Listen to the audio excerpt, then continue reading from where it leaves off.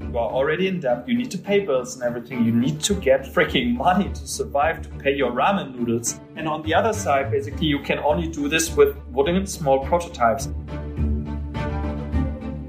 After weeks, you're tired as hell, you're hungry because you don't have enough money to eat, basically.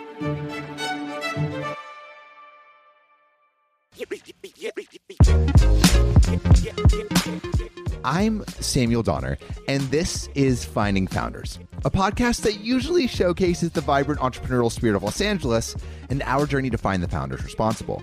But today, we're traveling to Germany to talk to Patrick Nathan, co-founder of the German aviation company Lilium. The company has won numerous awards and raised hundreds of millions of dollars in investment for an idea that at first seemed laughably unimaginable: flying taxis. While this may seem more in line with the fantasies told to World War II vets and the imaginary world envisioned on the Jetsons, Patrick and his team have proved that these innovations are closer than you'd think. Oh, and I forgot to mention that the most famous name in aerospace, Elon Musk, tweeted that Lilium had a great design. You may be thinking that those are some pretty ego-boosting accomplishments. Well, think again. Patrick is one of the most humble, down-to-earth guys we've ever had on the show. But don't let his mild-mannered demeanor fool you. He's got a rebellious streak, and it all started from his humble beginnings growing up in Dusseldorf, Germany. I grew up in the classic German working class family kind of circumstances and basically lived I'd say, the classic boring life. I was always like a little bit geeky, I'd say, which made me also to focus more around video games and technology at the very beginning of my life. As a young German lad playing video games in his rigid family home, he was but a speck in the vast expanse of the universe. A speck without purpose, living a boring life in a boring city. He grew up in Dusseldorf, Berlin's less cool, less funky, more gothic and gloomy little cousin. A place where the lines for the hottest clubs are much shorter. Searching for an outlet, Patrick brought some kinetic energy to his boring life by cranking up the stereo to some heavily distorted guitar licks. Was falling in love with heavy metal, and this basically brought me into an environment which is also more a magnet for travels, I would say. Coming into heavy metal was actually something, I wouldn't say a mild shock, it was a big shock for my family, because my family, especially my parents, grew up normally what you use the classic German kind of music. And I actually got into it because I was a troubled student, and I had a good friend of mine started to listen to this heavy guitars and this bass drums and everything. And this was at this time Metallica. And then it basically happened that I fell totally in love with this.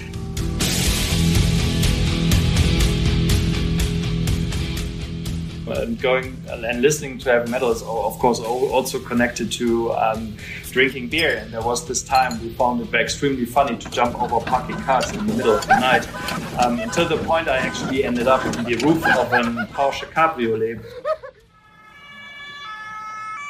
My father had to pick me up basically then from the police station. I basically had to explain him what has happened. And basically then him picking me up basically from the police station, because I thought it would be a great idea to jump into parking cars while being drunk, is I think pretty much one of the top experiences I had during this time. He really stuck it to the order of German society by jumping on a Porsche, his country's crown jewel of automaking. What better way to be heavy metal than to get into some troublemaking and defy your parents? In the Nathan family playlist, you had Beethoven, Bach, Brahms, and the Black Album by Metallica. Let's just say that one of the above doesn't fit. And that's exactly why Patrick took to the heavy metal lifestyle. Eventually, he would outgrow his hooligan phase, turning his drive to break the mold into more productive endeavors. In union with this kind of like rebellious nature you had, you were also really inspired by the sciences. When did you feel that you started to really delve into the sciences, and how did you explore that? It's kicked off very early with A Short Story of Time by Stephen Hawking.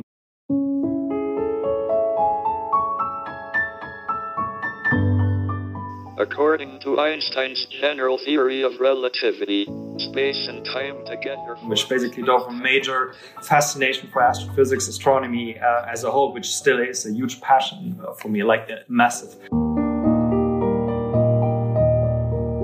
From the age of 15, I would say, I really said like, oh, okay, I want to go into physics because this is my thing. The fascination, this ongoing interest was coming from grasping something that cannot be grasped. This complete vastness in this, actually how big the universe is, and understanding how insignificant this blue marble is we are living on. This is still my thinking. This is an incredible coincidence that we are being created, that we can create something like, or that there is something like consciousness about these kind of things. When you describe the blue marble and the vastness of the universe, my instinct would be like, let me buy a telescope, right? Like, did you have any instincts like that where it's like, let me explore this in this specific way on my own? It was always books because I wasn't able to, and even the most redone instruments are pretty expensive, but it is currently in my bucket list to get one.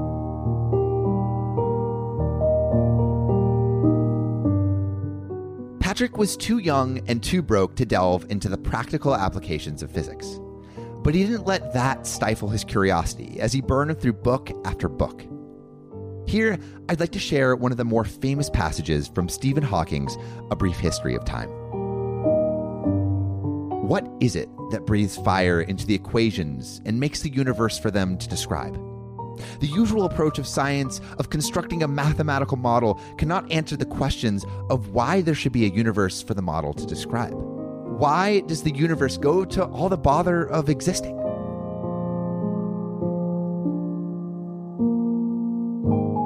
Science is all about rules, formulas, objectivity, and undeniable truths, right? To Hawking, the beauty of science is getting down to what breathes fire into all the cut and dry textbook stuff that lulled you to sleep in physics class. Reading this book, Patrick had found the key out of an existence of boring order. By pursuing the sciences, Patrick discovered a means to breathe fire into his own life.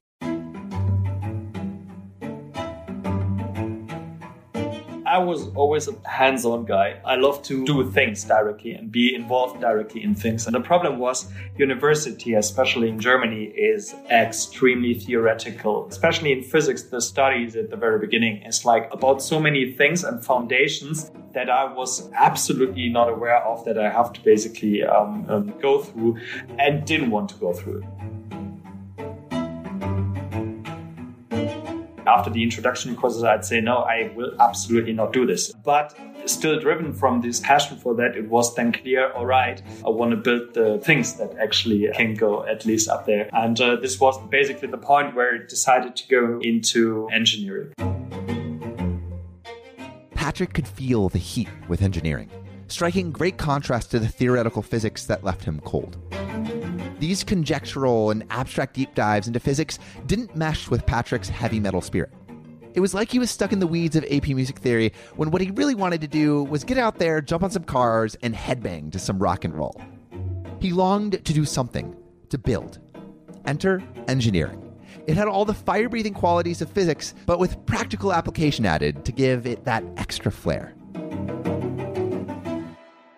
In Germany, we have basically a little bit of different university cluster. You have the normal universities, and then you have like University for Applied Sciences, which is much more focused around actually application. I started there and something in my mind switched completely. And from that time onwards, I was driven by getting the best grades, sucking in everything around this kind of topic that you were enrolled in. And I was enrolled in chemical engineering.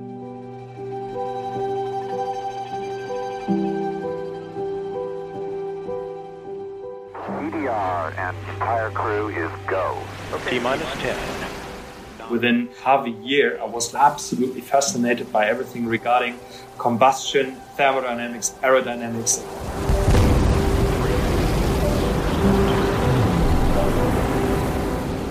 I tried to suck in everything around this topic, basically, because what this ultimately led to is that I wanted to really go into aerospace engineering, and I wanted to build rockets. And this was basically this incredible switch inside of me, and I was super motivated to become an aerospace engineer.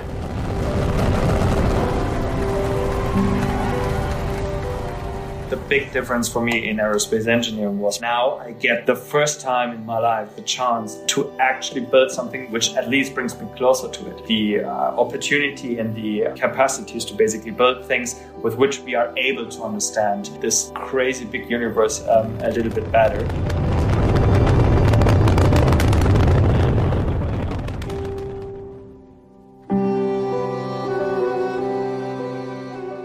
Patrick found passion at an inflection point, a point where he began narrowing down his place in the universe. As a kid, he had all sorts of vectors, life opportunities, that were presented to him both by his parents and by German society writ large. He didn't find any that appealed to him, but those were just salves for his middle-class ennui. They did not define his purpose in the universe. Once he discovered science, he began charting along a path that felt right. The next step was distilling it down to engineering, even further down to a single point, combustion. His path to his place in the universe was becoming more clear. Let's take a minute to examine Patrick's trek thus far. Aside from his brief stint into rebellion, Patrick followed all of the checkpoints necessary for a life and career devoted to engineering. He got his undergraduate degree, went on to grad school. After basically doing my undergraduates in Düsseldorf, I switched directly then with a scholarship to Munich. And enrolled in a PhD program. I really want to do this on a high professional level. There, again, I searched for the next challenge and basically was working in the field of theoretical aerodynamics. The whole 9 yards, or meters since we're in Germany. And while he still yearned for the destination, he was growing increasingly disenchanted with the journey. Namely, the academic journey. During my time as a PhD, I was never more frustrated because, again, having these expectations of, great, I can do great stuff, I can have a massive impact, etc., and basically get completely bodied by the reality, which is that academia is also a company and that it's not about research. It is absolutely not. It's about how you can drive as many journal papers as quickly as possible and basically not take care of what truly matters for people, what does matter for society. As it became clear to Patrick that higher learning lived by churning out scientific journals rather than benefiting humankind, Patrick switched to a more fulfilling course. One filled with dead ends, loop-de-loops, and peaks in values. To hell with structure and straight lines, Patrick was back to rockin' and rollin'.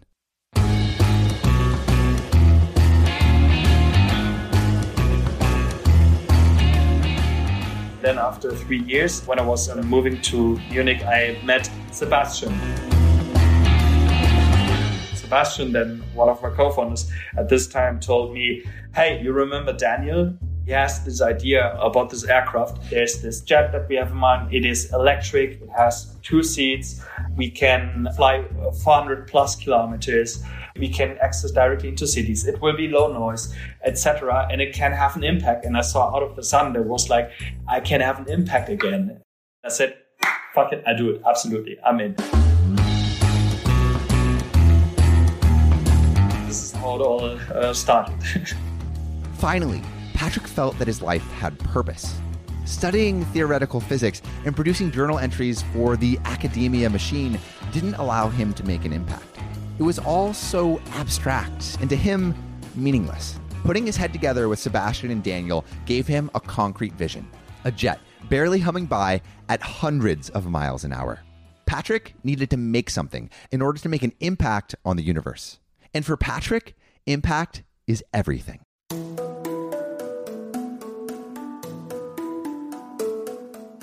We are stardust. And this horizon of consciousness that we can create for ourselves is always the question, this is the little amount of time that I have. What do you do with this? How do you basically want to be remembered? This sounds massively arrogant, but was a little bit in my mind is, hey, for the first time, I can do something that can last for decades by having a positive impact on people living on this planet. How we can bring them closer together instead of separating them even more. Why do you feel a duty to the world? It's not that I have the duty to do this in the world, but much more that I realized I can do it. And I think the problem in society is, why do people think they don't have it?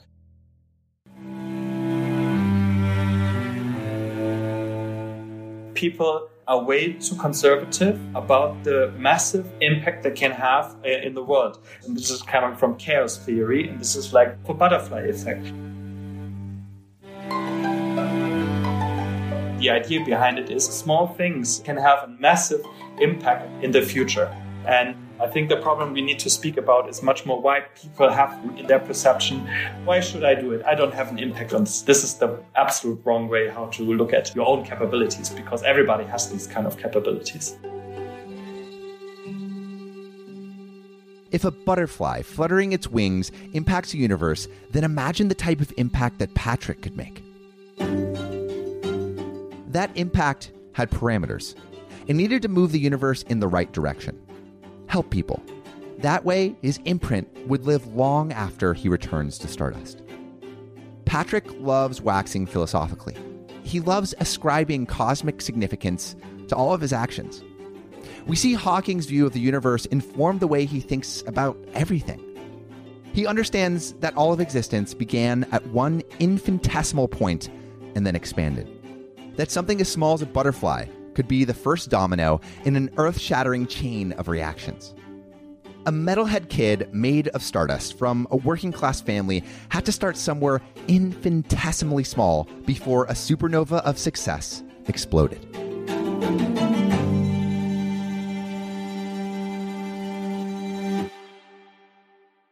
We were engineers, all four of us, so we started with the technology.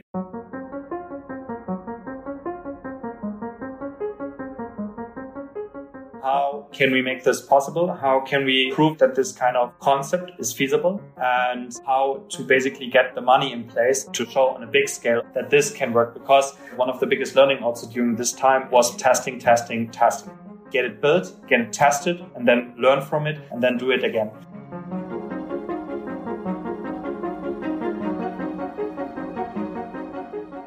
We had no money. We were all in debt because we funded the company. We were sitting at Sebastian's old shared room flat and were basically building prototypes on the ground. 4 engineers, everybody minimum master degree, and we were coding, building simulation models on small wooden prototypes. What did it feel like working in those conditions? It was the best thing in my life. And I still speak with my co-founders today about this, that we want to do something like this again. I mean, let's be very honest. It is not like it is easy because you are already in debt. You need to pay bills and everything. You need to get freaking money to survive, to pay your ramen noodles. And on the other side, basically, you can only do this with wooden small prototypes. And then you're literally sitting in front of a TV where you cut out aerodynamic profiles from the TV and glue them together. After weeks, you're tired as hell. You're hungry because you don't have enough money to eat, basically.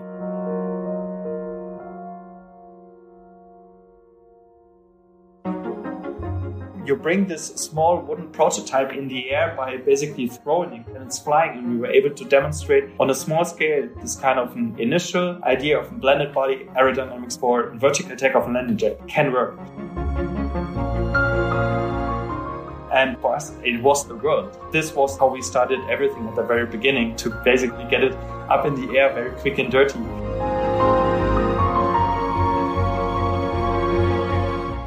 That small wooden prototype taking flight proved Patrick's ambitions were possible. It may seem small, but as we and Patrick know, everything that becomes big starts out small. Like so many other founders, he says his small beginnings subsisting on ramen and a dwindling bank account were the best times of his life.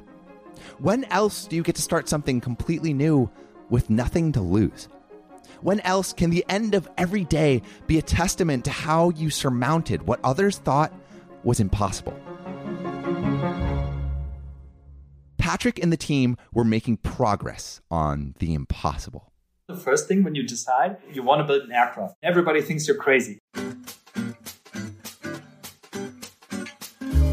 I will not forget my father when I told him, hey, I will found this company. We want to build like air taxis. And he was like, no, he has another crazy idea. What the hell? And for us, nobody was believing in you except before we were believing in ourselves as a team. Seeing this thing flying and that we did it for the first time to make something airborne was for us the absolute world at this place, because it gave us the confidence. Okay, when we can do this, then the rest is peanuts. It wasn't, of course, it wasn't.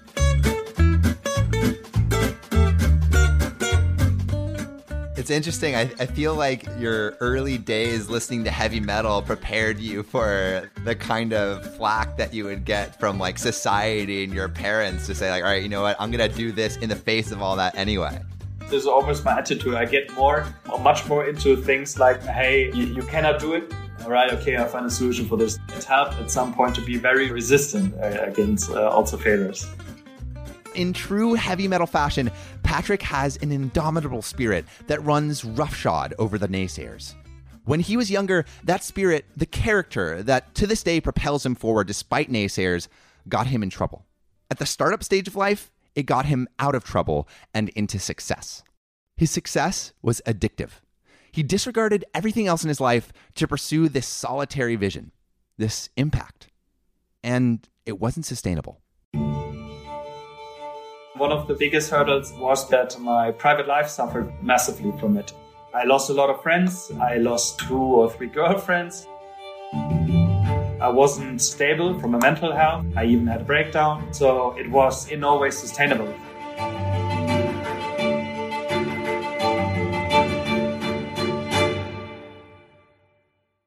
We'll be right back after this break. I've been itching to travel, but there are 2 things getting in my way. Traveling is expensive, and we are in the middle of the largest pandemic the world has ever seen. But that didn't stop me from living out our travel fantasy and trying to save some money in that fantasy by calling Amtrak and saying, can I share a seat with my friend? Hello, thank you for calling Amtrak. This is Ronnie. How can I help you? Hello, I was wondering if there are seats that could be shared. Seats that can be shared? Yeah, like, could I share a seat with a friend? I'm trying to understand. You want 2 people to sit in one seat? There's no such thing as seat sharing. Right. So like my friend couldn't sit on top of me or anything like that during the ride. Unfortunately, no. Your friend could not sit on top of you during the ride. Man, I wish sharing a seat was as easy as sharing a podcast. I'm sorry. I mean, you can share a podcast really easily. You could share Finding Founders by screenshotting it or putting it on Facebook, Snapchat, or Instagram story. Gotcha. But I mean, they will let you sit next to each other. You know, I feel like it's not the same. Yeah, it's not the same. Gotcha. I mean, you guys can get pretty close to each other, you know, lean on each other, lay on each other, or stuff like that. But to sit in each other's lap, that's probably going to be an issue. But you know what's never an issue? Sharing this podcast. Take a screenshot of this episode, tag @FindingFoundersPodcast, and post to the social media of your choice. Don't forget to subscribe and rate 5 stars. Now, back to the podcast. I was always somebody who loved to work a lot, always more and more and more. But at this time where I was in the situation was the final 6 months of my PhD. Everybody who's in this time knows that it's literally hell on earth. And then founding a company and basically focusing your future. What this led up to is that I was working for over a year on 2 different topics, this company and at the same time this PhD thing, and never sleeping more than 3 hours a night and just working. I was flying to a conference. We had also the opportunity to pitch for the company at an event where we would hopefully finally get investors. In the middle of the night, on the 2nd day or 3rd day in the workshop, I just started crying. I was just sobbing, crying, and was completely at the end of my physical power. This ended up that I had to go out of the company for 3 months to recover from this. Was there a specific trigger that was like, okay, like this is the breaking point? I don't think there was a very particular trigger. I think that there was just another topic being put on the plate, and so this basically just made the whole house of cards fall together. He was the definition of a workaholic. Due to his incessant need to be the best, he was pushing himself to the hilt both physically and mentally. He was so focused on achievement that he had become deaf to his psychological needs, and his psyche was paying the price. The quote-unquote more mentality that had made Patrick successful thus far was backfiring. Coupled with his introverted nature, Patrick's carefully bottled emotions were threatening to break through his defenses. Even though his heart was telling him to keep going, his mind and body were lagging behind.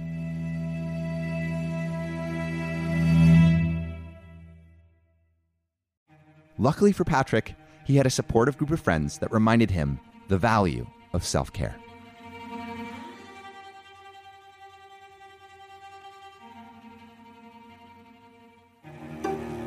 My co-founders are some of the most fantastic human beings that you can find in the world. And I think what makes us today so strong and gave me the strength I needed at this point was that they fully understood the situation as well.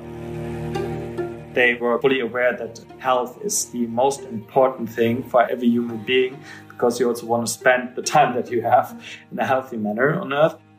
So they were super supportive. They took over. They cared of me. They were asking how you're doing, etc. And so with that, I was able then to slowly but steady to recover. Obviously, the time off is important to recuperate, but I think it's also a really great time for reflection. So when you did feel ready to come back, how were you going to change how you approach this project and this company? The difference was basically you don't have any idea anymore when you're in this stressful level what is urgent and important. The thing is, you basically get in a super vicious circle in these kind of environments, and you have no time to step back and look at it. What am I actually doing here? Is it the right thing? Is it for the right thing for the company or even for myself? And this is something when you just have much less on the plate, just a single topic that you can focus on, which was at this time only the company. This was the point where I was able to fully reflect, am I doing the right things?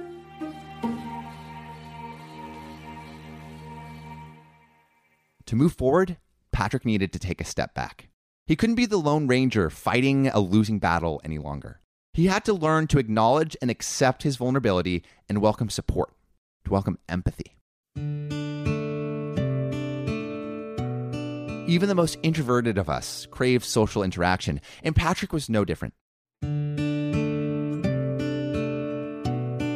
He realized that in order to be successful, he needed to learn to share the burden. As an engineer, he was no stranger to problem solving, but this time he needed to solve a more abstract problem. Himself. To be selfless, he needed to be selfish. He realized that to do what he loved, he had to first turn inward. In reflecting on himself and in stating a much-needed balance to his life, Patrick could refocus his energies into doing what he truly loved. Working on his craft. His aircraft.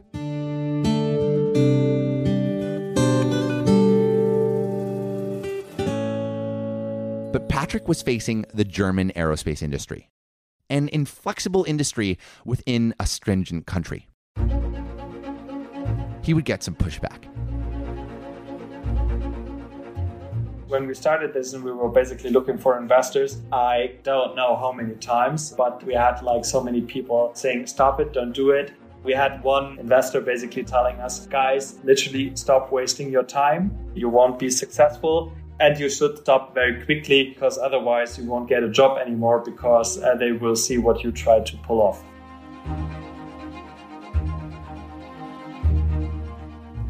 We are engineers and we know what we're building there and designing, and we were top-notch in our fields. It is possible, otherwise we wouldn't have done it. Do not ban physics, but as an engineer, you know how to apply physics very well. Let's be very honest, this kind of an approach, when you have been for decades in this kind of an environment and not used to basically to see a mind shift basically and coming with a new idea, it is easy to also to say, hey, don't do it. Others would have done it as well or would have done it already. When you understand we can make a change here and we can do something, we know the physics, we know the engineering behind it, then it is just another person who says you cannot do it. Yeah, you do it anyway, exactly. Do it anyway. Investor after investor told Patrick that his idea was destined for failure, and yet Patrick refused to believe them. It was Patrick's immunity to doubt that had made him a successful engineer and entrepreneur. Since the early days of listening to heavy metal, Patrick hasn't been afraid to show that he was different, a bit of an outsider.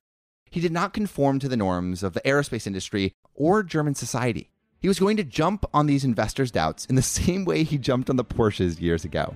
He would prove these investors wrong.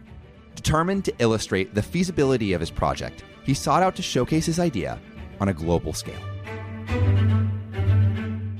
I knew the competition basically, and I was like, oh, cool, big stage, big prize money as well. But for us, it was like also ultimately getting really in touch with the kind of companies that we want to work with. It was also interesting and super important to see how are we basically perceived. So some of them knew at least, hey, there's this small startup in Germany who's doing these eVTOL aircrafts. Some of them were really keen to understand what we actually were doing because there's not that kind of super startup-y culture in Germany, especially not in these aerospace companies. So they were pretty keen to understand what are we doing, how we're doing it basically. And I think this was nice for us to have these first touch points actually with the industry.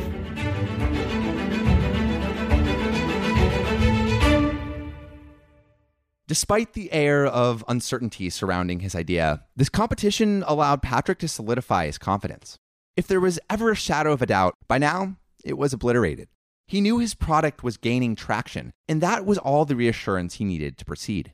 And before too long, he launched his first prototype. What makes Eagle special is it was our first one-to-one prototype. It was also the physical demonstration that these kind of high lift concepts work. So you have an airplane that takes off vertically like a helicopter.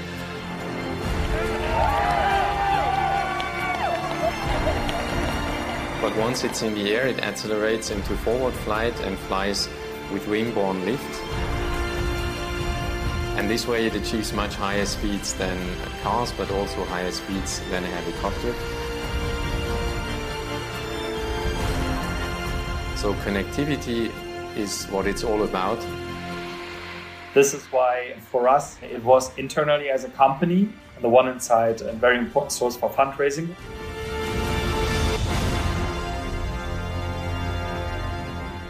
This big journey that we're still having in front of us is actually something that we can achieve if we do the right things and at the right time. We can build something.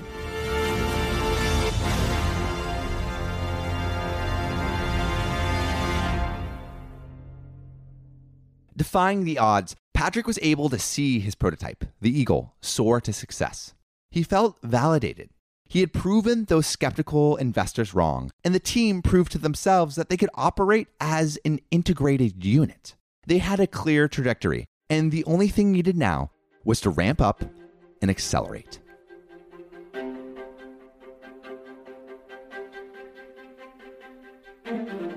When I came back, we received our seed funding basically from a very famous seed investor in Germany who also participates in the German version of Shark Tank. I will also never forget what he told us. My heart says yes, my head says no. This is the moment where the first really big person and investor basically believed in us.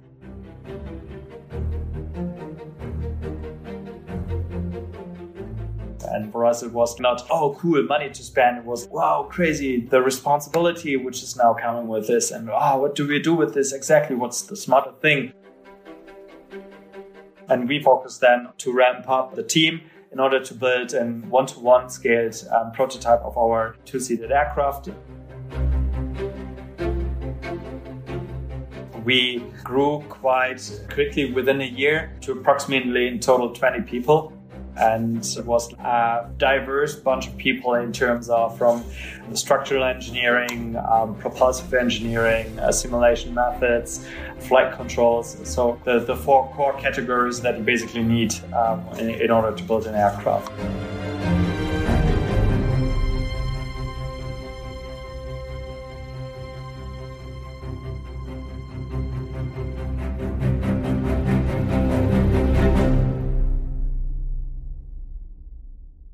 Patrick was split. In the early days, engineering was his main focus. As they created a working prototype, he had to bounce between fundraising and engineering. But now, it was less important for him to engineer the aircraft and more important for him to build a company that could engineer this aircraft. He had to build the crew, not the craft. That's a tough transition. His whole life was centered around understanding the stars in the sky and the concepts of our universe. His proudest moments were when he ecstatically watched those wooden models soar through the air. He knew how to use the laws of physics to create an aircraft, but could he also understand the laws of human nature to build a team? The managerial aspect of running a startup is what stumped him. Having a proclivity for engineering wasn't enough. In order to see his aircraft take off, he needed to step out of his comfort zone. To basically build the company itself is the hardest part. For what we had in our mind was always this kind of democratized mobility, affordable, accessible. And this is something that's not possible basically with a two-seated aircraft of what we were intending to build at this stage. So we are also pivoting away in terms of what is the technology that we were building. This was one of the first big switches inside of the company to make the whole company basically go into a different direction. I think there we really learned for the very first time how incredible, important and hard it is to build the company, but also set structures. What is the right kind of management for this kind of company? And recruiting is like one of the hardest things that you can have in building up a company. And summer 2017, it was like one of these classic 7 days a week working times, which were fine per se. But the thing is, I realized for the first time that I was only doing engineering on the weekend. And during the week, you were basically focusing on how to either support your team to manage, to find your own style, hiring, setting up structures, document structures. We were completely overwhelmed what actually is needed from an engineering perspective. Then you basically do so many things and manage different things, team setups, meetings, of course, meetings. Yeah, I think this was the first time the realization where you really, wow, this is not in any way the best thing for the company.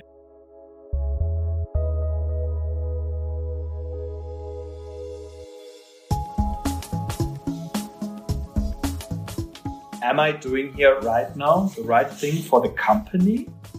Or should you rather focus on giving the environment in which the work can be done by your team and finding the right managers in order to take certain things over?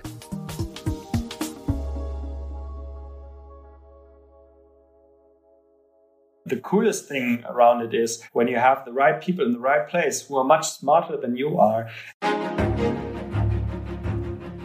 And seeing basically what they create and what you wouldn't be able to create in 1,000 years. They can do it much faster, much smarter.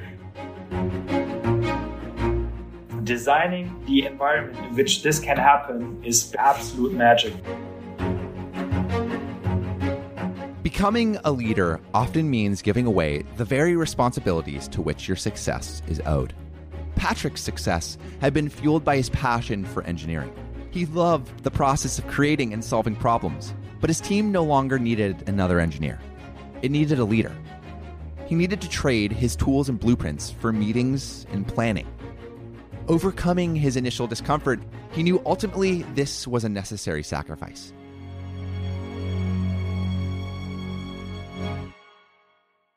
It no longer was four founders against the world.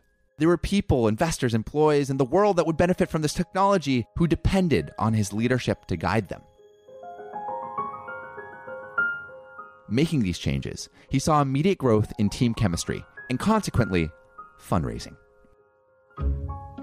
Yeah, in total, we are now speaking of approximately a little bit more than $370 million in investment. And I hope all founders are looking at this like it is not your money. It is ultimately venture capital means that somebody trusts in your idea, your technology, and your team to build something over the years that's valued much higher than the money that we're currently pouring inside of this company.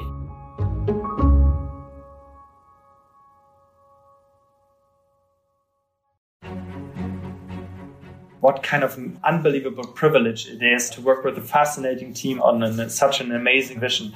And I think this is like what I take always out of these kind of monumental numbers. It is not the money per se, but what does it implicitly communicate? And for me, it is massive responsibility, but also this massive trust and the privilege to have something that you work on, what you truly believe in. Money was merely a means for Patrick to pursue an altruistic mission. But how does he have this perspective? I think it's important to dwell on this idea of money for a moment. Starting from zero and accruing $370 million worth of investment is incredible and dangerous. That kind of money can corrupt. A cannibalistic logic could invade, saying, I'm a success because I made money, and I made money because I made the right decisions, and these are the right decisions because I made money. You start to blindly believe, even worship that money. Ego grows and takes over. It clouds judgment. Somehow, Patrick escaped this logic. He remains level-headed. Even in this interview, he's reserved, humble, almost bashful. I think this is because he's remained focused on his original mission, impacting people positively through technology. He cultivated purpose over profit. Because of this, Lilium is close to materializing that initial mission.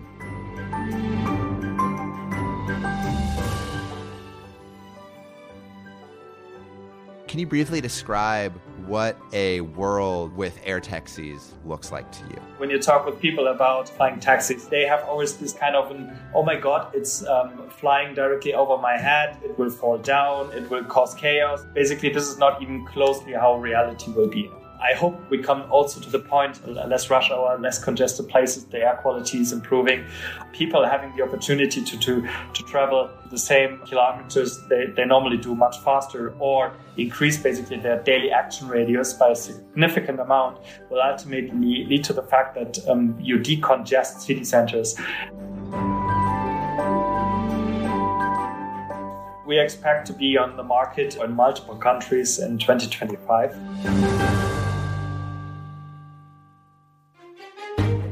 What Patrick imagines takes me back to the butterfly effect. Yes, Lilium's inventions initially conjure up a crazy world full of flying cars and personal robots. It takes me back to that Jetsons 1960s optimistic vision of the future. But this isn't a novelty. If you listen to what Patrick said, there's a cascading effect across millions of people. This is the far-reaching impact that Patrick dreamed of as a child.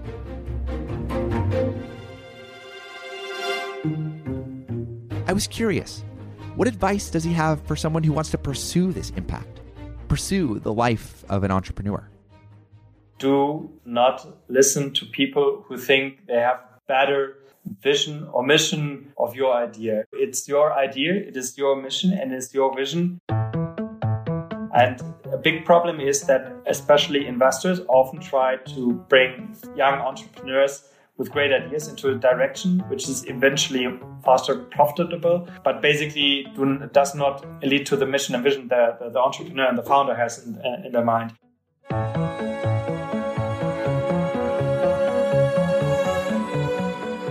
Growing up in the average town of Dusseldorf, it seemed that Patrick was destined to be another ordinary butterfly, whose only mark was a short-lived existence. Fortunately, that was not the case.